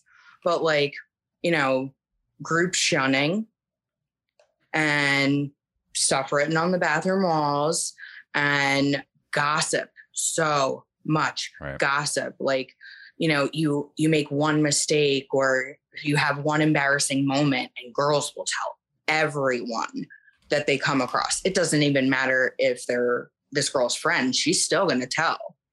And if a girl has a beef with somebody and she has a friend group, the whole friend group has a beef with somebody. And, fake nice to your face and super horrible to, you behind your back. Like the the girl stuff is way more of a mind fuck. Pardon my language, but I don't know how else to put it. You know, like I would so much rather like we'd throw a couple punches and have it be done. Oh, but it was never done. Actually, one of my favorite high school memories was two dudes got in a fight in what did we call that area where the halls converge, the knuckle? Is that what we called it? Oh, I don't know about this. See, so are you talking about after the construction got done? Yeah. Because so I did my first like 2-3 years in the old school. Okay. And then like my senior year was like the new. So I don't know these. What is the knuckle? Well, the upstairs science hall. D hall. And then right? down the stairs. Okay. And then the downstairs science hall and up the stairs, basically right in front of the elevator. Okay. Okay. So like, I don't know, 3 or 4 different hallways converged right there. So 2 dudes got into a fist fight. And I mean, I wasn't close enough to it to be like freaked out by it, but obviously fascinated. So I had to watch. And they were big dudes. Like I want to say football players. So out of nowhere, Mr. Dixon, my favorite teacher of all time, comes in and grabs this dude up with his arm around his neck and pulls him off the other dude and slams him up against the wall. That's his move. Oh my God, that's his finishing maneuver. He did the same thing to me. Well, maybe it was you that I saw. That's incredible. No, I got in a fight in the cafeteria with C Money my senior year, like a week before graduation. And he was not defending himself. And I'm just kicking him, like I'm punching him and kicking him and kneeing him. And I see this guy run in from the side and I don't know who it is. So he grabs me. And now I'm just like literally, now I have no arms and I'm kicking C Money in the face. And then all of a sudden I couldn't breathe and he tightens up on my neck. And that's when I realized it's Mr. Dixon. It's and he's Mr. like, Dixon. He's like, it's over. And I'm like, I'm cool. And he came and apologized to me afterwards. Like, I'm sorry, but that kid couldn't defend himself. I had to make you stop. And that's incredible to know that was his go-to. Dude, I'm telling you, like the Navy choke. The best dude ever, period. Mr. Dixon, hands down. It's funny because I never had him, but like I didn't either. Everyone just had this utmost respect for him. Oh yeah. Well, and I don't even, you know what? He was my homeroom teacher in 9th grade. Okay. And only 9th grade. But like, you know, we connected like on a student and mentor level. So for the entire rest of high school, I dropped into his room all the time. Oh, that's cool. And like, you know, talked to him about stuff that was bothering me and hung out with him on my free periods. Like the coolest dude ever. And all he was my homeroom teacher in 9th grade, but I will never forget him as long as I live. Sometimes I still hear from him on Facebook. Oh, that's awesome. Yeah. Did you have a favorite teacher? That I actually took a class of? Yeah. Yeah. Actually, Madame Irish. She was my French teacher. And I'm pretty sure that was like 11th and 12th. But oh, you took a lot of foreign language. Well, yeah, I took French all through middle school and high school. Wow. Don't ask me to speak it now. It's gone. Okay. That's the same. It's gone. I understand so much more than I could speak, but it's gone. Oh God, I'm sorry, Madame Irish. Oh man. But, you know, at first we kind of butted heads because she was very strict and, you know, whatever, but like, turns out I needed that, you know, and she just ended up being one of the best, most memorable teachers I had. Strict how? How strict does French class get? I'm curious. Well, I mean, pretty strict. I mean, I don't even know if she would remember this, but at one point I wore a skirt to school and apparently it was too short. So she had me stand up and I actually had to read the dress code guidelines out loud for how short my skirt could be. And in fact, it was technically too short for the dress code, but I didn't make that mistake again. You know, that's another interesting, I remember like all these rules kind of coming in when we were going out. And a lot of it was like, well, one was the water bottles because kids were throwing vodka in their water bottles were like brand new. at this point, where like everyone had a water bottle and kids were putting vodka in it, and that's when the school realized that they couldn't detect it, so that was just like a no-go on water bottles. But the other was the dress code, and I imagine it's always been a thing, but I felt like this is where we were officially getting like rules about the inseam and how far from your knee skirts and shorts can go, and like no tube tops, and what are the not tube tops. So what are the things with the straps? What are those shirts? Well, called? like a strappy tank top or like a halter top? Yeah, like a strappy. I think tank. I don't think either of them were allowed. Yeah, like you couldn't have the thin strapped shirts. All that stuff was like being outlawed. Yeah. I imagine though, when you're a girl, like those are the things that's all you're buying.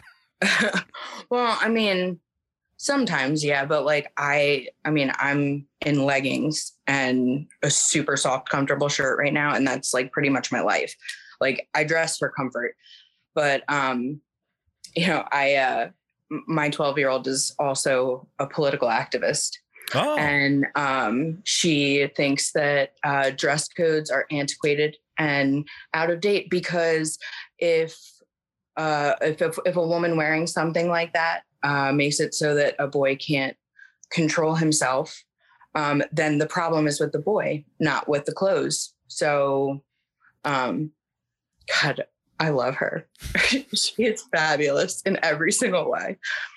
I was going to say, sounds like how we would describe this today, and I don't know, I guess the dress codes are still, I got to think, a thing, but yeah, they're still a thing. You didn't feel oppressed by it back then though, right?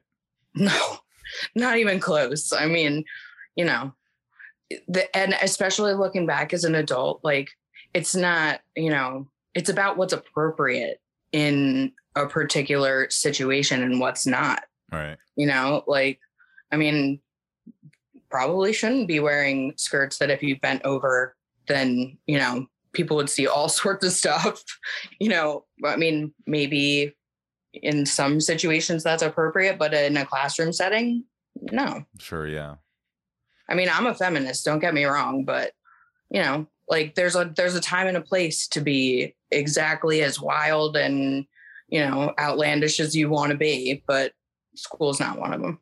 Yeah, you know what's interesting is that I feel like that rule is supposed to be protective for women. Protective, we'll use that in, if you're listening to this podcast, I just put up air quotes. But for guys, you know, our big thing was, I think they said no tank tops, but also like, you know, we were the baggy jeans era. And I never felt like it was protective of us to say that we couldn't wear jeans that show, you know, with our boxers sticking out, or, you know, for guys that didn't wear boxers, they're tighty whities or whatever, because there were some, but I felt like it was more like a disgust, like they were disgusted with with seeing our asses and for the guys. I think that's accurate. It's so interesting how, you know, just the tone is so different. For the way it was for guys versus girls as far as this dress code. Well, I mean, I'm not gonna get all political, but like it's completely different, you know. Yeah. And I understand it to an extent, but you know, I'd really appreciate it if we could raise some future generations to be better, you know. Yeah, and not victimize women for what they're wearing. Yes, exactly. That's the start. Did you work in school? No. Well, senior year. I worked at Tony A's Pizza in Springhouse. Absolutely, by the Blockbuster. Yeah. Which is pharmacy now? Yeah, the one, the Springhouse pharmacy moved. That whole I'm doing this from memory, but that whole thing got redone. Now. Yeah. And so the Springhouse pharmacy, or the Village pharmacy, moved up to there. Oh yeah. Right? Is Tony A still there though? I haven't been over there in a while. That I don't know. Well, you know, I worked there senior year, but you know, my parents always wanted my job to be school. You know, I mean, my parents both have college degrees. You know, my mom went to UVA and then William and Mary. Oh, wow. And my dad has a degree from LSU. So, you know, school was supposed to be my job. So yeah, I worked a little bit. Do you and I know that you went through so much through your 20s, but do you think that I'm just wondering if did that affect you at all as far as like not working when you were a teenager and then getting into where like you're a grown up and you have to work and this is kind of like the first time you're really giving it a go? I mean, I don't really think so. Once it turns out that college wasn't really for me, and it's not for everybody. Right. And I hear that a lot. Once I started working, it was just something you had to do. And I mean, I waited tables for over a decade. So, at least it was fun. Yeah. I mean, it sucked. It was hard. And like this, is my second carpal tunnel surgery because I had this one done in April from carrying trays all those years. Wow. And it turns out that it doesn't go away. Like I would have flare-ups and then it would stop hurting. So I figured that it was just going away and it wasn't going away. So, years and years later, I'm having, carpal tunnel release surgery on both of my hands. But it was fun. We were like, we all made a game out of it. We, even if you hated people, like if you couldn't stand somebody's personality, you still worked with them as a team in a restaurant and probably still drank with them after work. Mm-hmm. You just left whatever like differences aside. Like, I mean, it was so physically taxing. And to this day, I still have serving nightmares that like I have more tables than I can handle and I'm in the weeds and I can't get out. Like I still have those dreams. So obviously I'm somewhat traumatized from working as a waitress all those years, but like that we were a family, like it was awesome. I still have dreams that I'm walking into the Springhouse Wawa where I worked for like 7 years. And I'm going to the back and realizing that I have not checked the schedule for 2 weeks and I've missed all my shifts. And I'm wondering if I'm fired or not. I have that dream multiple times a year. It's actually pretty fascinating, the things that traumatize us, right? Mm-hmm. Yeah, God, I just flashed back. Yeah. I just had a flashback. Just like put you in a weird mind space, right? I legit was thinking about like the latex gloves and the powder and like when we would be out of extra large and they tell you just put the mediums on and you're just like, can I take your order? Oh, God. Actually, I do remember you working there. At Wawa? Mm-hmm. Yeah. Yeah. So that would that be was where for a while too. Yeah, I worked there from when I was 16. So the deal with that was like my first job was at McDonald's, and there was an upperclassman named Wade Craig who worked at Wawa, and he was like, "Dude, they pay $6 an hour," and I was like, "Oh wow, that's so much better than the $5.15 I'm making at McDonald's." So the day I turned 16, I called, and he was like, "Oh yeah, we'll pay $6," and I was just like, "I'm rich. I am rich," and I stayed there. I stayed at Wawa through college. I left that store once I graduated, but I stayed at Wawa for like another 3 years. Well, I worked at Wawa for a little bit. Like if you stick around, they take pretty good care of you. Yeah, it was like, especially as a kid, it was like if you worked 30 hours, like one, you accrued vacation time, you got like private stock. And you got benefits. You got like $500 stipend a year, which was great for like prescription or ibuprofen, or, whatever. Anything working in food service, you need ibuprofen. If you've worked in food service, have you taken your ibuprofen today? Oh man. And around there you got the free soda. So I used to get wicked caffeine headaches, like horrible caffeine. And I needed like 2 to 3 ibuprofen like every day if I wasn't drinking soda. But it's Hoagie Fest now, and it makes me shudder when I literally saw someone with like a 6-foot Wawa hoagie earlier today, and I'm just like, get away from me. Well, you know what makes me do that? What's Endless that? shrimp. Red Lobster. Mm-hmm. I thought it was going to be the cheddar biscuits. Oh, I like just started to be able to eat them again. Yeah. I was working at Red Lobster when I was pregnant with my oldest. And I mean, with both my kids, I had morning sickness every hour that I was awake. Mm. But for some reason, if I ate the cheddar biscuits, which I hated from serving them and having people be so insane about them. For some reason, I could keep Cheddar Bay biscuits down. But I mean, it took me years and years and years and years to be able to enjoy them again. Fun fact, I've never been to a Red Lobster. Really? Never been. Wow. I've made the cheddar biscuits. Someone gave me like a box of them that I made a few years ago, and that's the closest I've ever come. And it's funny is like, I think growing up, it was always like a joke of like, I think that's maybe where they went for like big nights out on Married with Children. So in my head, Red Lobster was like not this good place. And then I saw a commercial, many years later. I'm like, oh, they just sell lobster there? That's cool. Like, I never really thought about that they just sell, like, you could get lobster there. What was the deal with Red Lobster as far as quality? I mean, as good as you can get in a chain restaurant like that. And I mean, every Red Lobster has a live Maine lobster tank.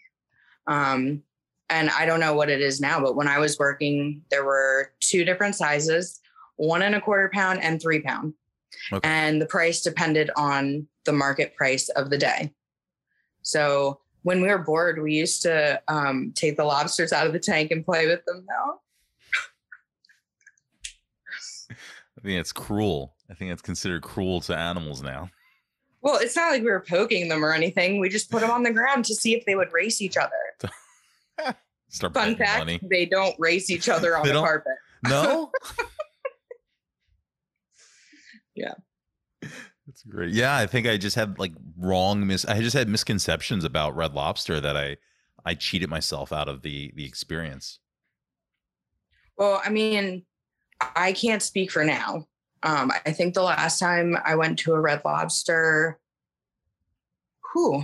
might have been for like Isabella's 3rd birthday. Okay. And she's 12. But I mean, I would eat there. And I've worked there. So I think that says everything. Yeah. That I've worked there and I would eat there. And you would still eat there. Okay. Mm-hmm. This is gonna be a bucket list item for me now. Red Lobster. Okay. You let me know how your experience is. I will. I'm gonna put this on the immediate must do list. So how did you talked about your parents and I forget the term that you used as far as like gaining their trust back, but like through how like waking up every day. My living amends. Living amends, yeah. Mm-hmm. I'm guessing, but I imagine for a young kid, young kids are so much more forgiving, but it sticks with them probably in ways that they don't know yet. How do you gain the trust back of your daughter? Well, I mean, like just raw is that when I did the thing in Iowa and everyone thought that was going to make the difference. I left right after her first day of kindergarten to go do this 9 months in Iowa. And then I came back and I had an apartment in Conshohocken. She was with me every weekend, whatever. But, I wasn't using in front of her all the time or anything like that. But like my general rule is that I waited until she went to sleep. So the next day I didn't want to get off the couch or, whatever. So she still has memories of me being sick, and not really wanting to do much of anything. And then, when everyone figured out that, I had relapsed, I was using again. And I went to treatment this time when I got sober. I mean, it's not like anyone really knows what to do in that situation, but, my ex didn't let me see or speak to her for a year and a half. And obviously I wasn't around for that time, but, I heard from him, from my parents, like what her behavior was like she scratched my face out of all of the pictures she had, of the two of us. I used to dye my hair red, like really red at that point. And if she saw a woman with red hair, she would break down crying. Just like, also because she was a little bit too young to really understand what was going on, just like general fits of anger. And, through the process of us reuniting after I got sober, we actually spent some time with a therapist. And I mean, at that point, I think she was just so happy that I was back and that I was fighting to be with her that, I mean, all I had to do was stay sober and she was going to be happy. I mean, we started with sessions in this therapist's office. And then, we started seeing each other for a couple hours on Sundays. And then I was getting her all, like most of the day on Sundays. And then, it started with overnights, whatever. And now I have 50-50 custody of her. But sometimes I do check in with her, like, especially when I get sick, which doesn't happen a lot because, we've been homebound a whole bunch because of COVID and wearing masks. But even now, sometimes I check in with her when I get sick and say, like, you understand that this is sick. This isn't sick. Like, I am, recovering from using or whatever, and I can't get up off the couch. And, she's like, yeah, duh, Mom, I know. Like, as if like, why are you even asking me that? But, I mean, she seems great now, but I show up, right. I take her to school. I pick her up from school. I mean, not every day. Like, my parents help me out with stuff a lot, being a single parent. But I'm present for her events. I do stuff with her. I let her have her friends over, whatever. Like I'm a mom. Yeah. So like, I don't even see her get worried because like everything I do shows her that she doesn't have to worry.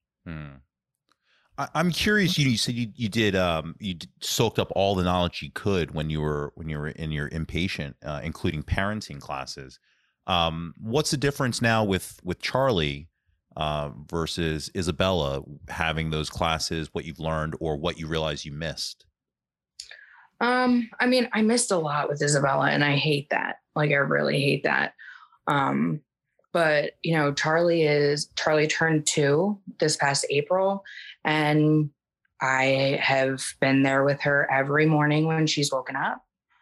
I've been there for every fever, every runny nose,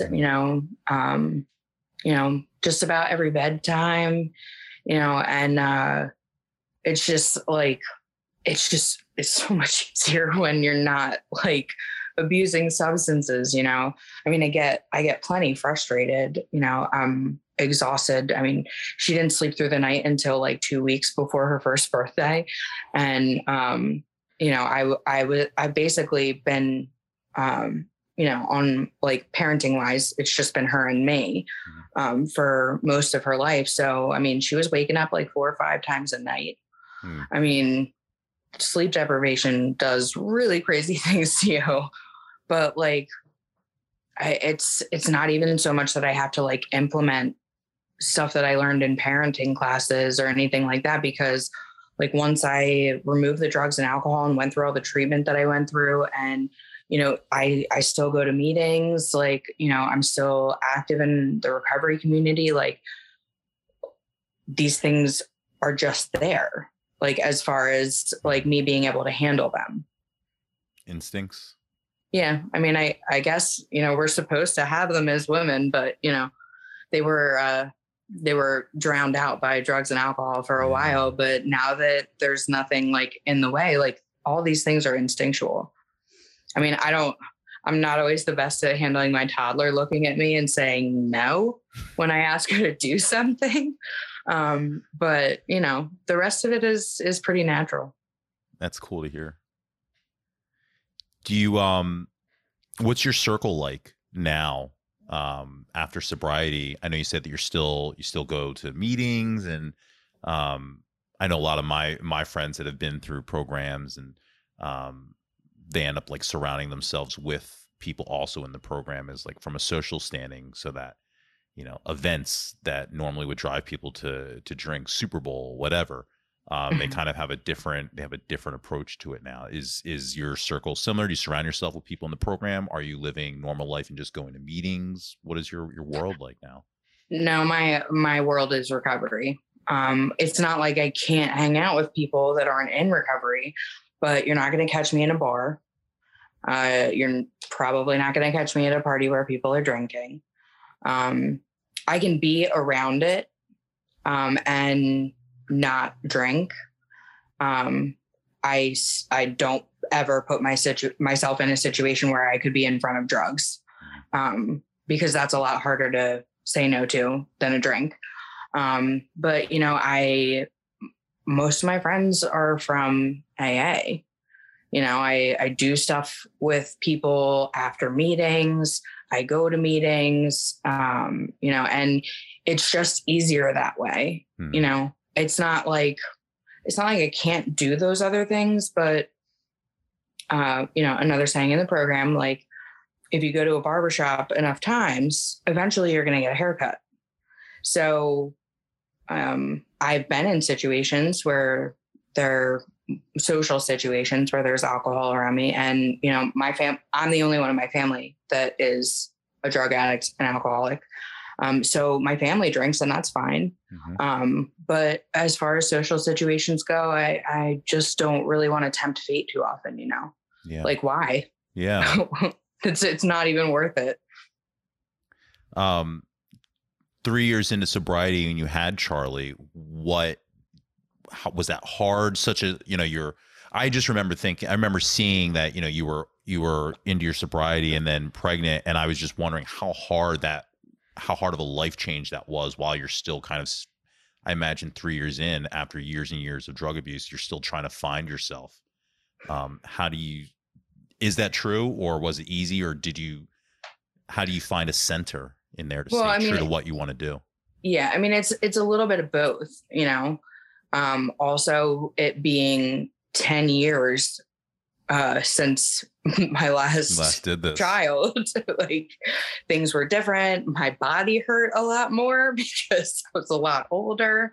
But I did find that I enjoyed, honestly, I hated being pregnant. I hated every second of it. Like, you're huge, your body's not your own. Like, I would snore so loud, I would wake myself up. Like, just, it's uncomfortable, like physically uncomfortable. But the rest of it was just like awesome. Like, she's my sobriety baby. Like, there's, I wish that I could have given that to my older daughter. But I don't discount what she and I have, having a restored relationship. But, and it's a lot easier when you're super upfront with every single medical provider you come in contact with, that you don't want, pain medication unless it's absolutely necessary, and, that kind of stuff. So it was actually a lot easier than I thought it would be. There were some difficult parts. Like, I had kidney stones, and that was rough. But I got through that, and I still have my sobriety time. So, I actually find that looking back on moments like that, where in the past I would have leaned on drugs or alcohol, when I don't, it's like, hell yeah, like, I did that. Yeah. It's something to look back on and see that I've conquered in a way that I could never conquer before. Was that the hardest thing to do in sobriety? No. Actually, the becoming a single parent, in sobriety and dealing, with a partner's relapse was the hardest thing that I did in sobriety. So, but that's his story, not mine. Yeah. But it was very hard, but it was hard, but it wasn't impossible. Like, I can look at all these things that come up and these challenges that I face, and as long as I don't pick up a drink or a drug, there's nothing I can't do. As soon as I put one of those substances in my body, I start limiting what I can do. What do you want to do? what is the future for you, or like immediate? I know you've been working and you've got your home and you've got your daughters, and what is it that what are you aiming for now? Well, I actually took time off work since before Charlie was born. Oh, okay. Yeah. So, I have savings. I do other stuff. And to be honest with you, I'm not that far off from where I was when I was 18 years old. Like the bills will get paid and, whatever else. Like I've thought about going into the recovery field and like being a recovery specialist. Mm-hmm. But that has its own challenges with me being in recovery myself. A lot of times people like that ignore their own recovery because they think that the time that they're spending at work is enough to keep them sober, but it's not. Like you still have to maintain your own recovery. And because the success rates are so low for people coming out of treatment, I think it would break my heart too much. Like it breaks my heart that like people disappear from my AA meetings, but to actually pour myself into somebody while they're in treatment and, share with them my experience, like you're giving of yourself, to try to save somebody else. And a lot of people don't get saved. And I think that would like really hurt me. Yeah. So at this point, I'm just, doing what I'm doing, and I'm going to figure out something to do that I enjoy doing, but like, I can also leave at work. Yeah, that's a great point. The take-home stress of certain professions. Well, I'm a single parent and I have 2 kids. Like, got enough take-home stress. I can't afford to take home stress from a job. Do you have any passions now? Anything that like besides recovery that you think about? Like this could be something that maybe I'm going back to now, like high school. If anything that you're into right? that you think you could do for a career. I mean, I thought about doing something like in the medical field, like a radiology tech, or, at one point I was doing classes to be a dental assistant, but I picked an accelerated course. And that's when I figured out that, my ADD was not going to allow for me to take an accelerated course that was like super intensive stuff outside of class. Like most of the learning required outside of class, and inside class is applying what you figured out or read on your own outside of class. So that didn't really work out. But that doesn't mean that like a not accelerated course wouldn't be better for me. But I have to figure that out. Yeah, you got really just I want to do something where I'm helping people. Something where I can put my people skills to use, and like, I, especially since I got sober, an extremely compassionate person these days. Like whatever I do, I want to like, when I interact with people, I want them to feel better after having interacted with me. That's cool. Well, just from your honesty and your openness and your optimism and everything, I feel like anyone that's struggling with, addiction, if they listen to this, would feel better. I mean, I hope so. Cause you've seen my social media posts. Like I always say, if I can do it, anyone can. Yeah. Like I was completely unrecognizable.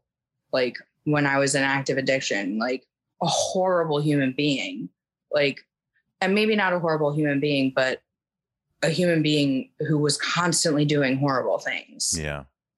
So, now it's obviously different from that, but like, if I can go from that to this, then anybody can. Yeah, definitely.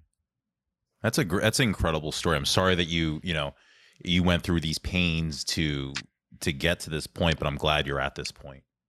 Oh, thanks. This is I didn't think that at this point in my life, I would be experiencing the best years of my life, but I am. I really am. That's awesome. Congratulations to you. Seriously. Thank you. That was Jessica Smith. I really enjoyed this conversation. Jess isn't the first guest I've had living the sober life, but it doesn't make her story any less powerful. And maybe someone in need catches this episode. So thank you, Jess, for being so open and uplifting. You can watch full video of this conversation at youtube.com/redshirtplaya. And of course, follow the podcast at We Weren't Friends in High School on Instagram and Facebook. In 2 weeks, I'll be back with my next guest, Andrew Black, twin brother of Lizzie Black, who was a guest on episode 215, of course, both from my class of 2001. This is the first completion of siblings I've been able to make on the show. Of course, Lizzie and Andrew have 2 older brothers, but I'm excited to share at least the other half of the 2001 experience of their family. So that will do it for this episode. I will see everyone in 2 weeks on a Monday morning with my guest, Andrew Black. Later.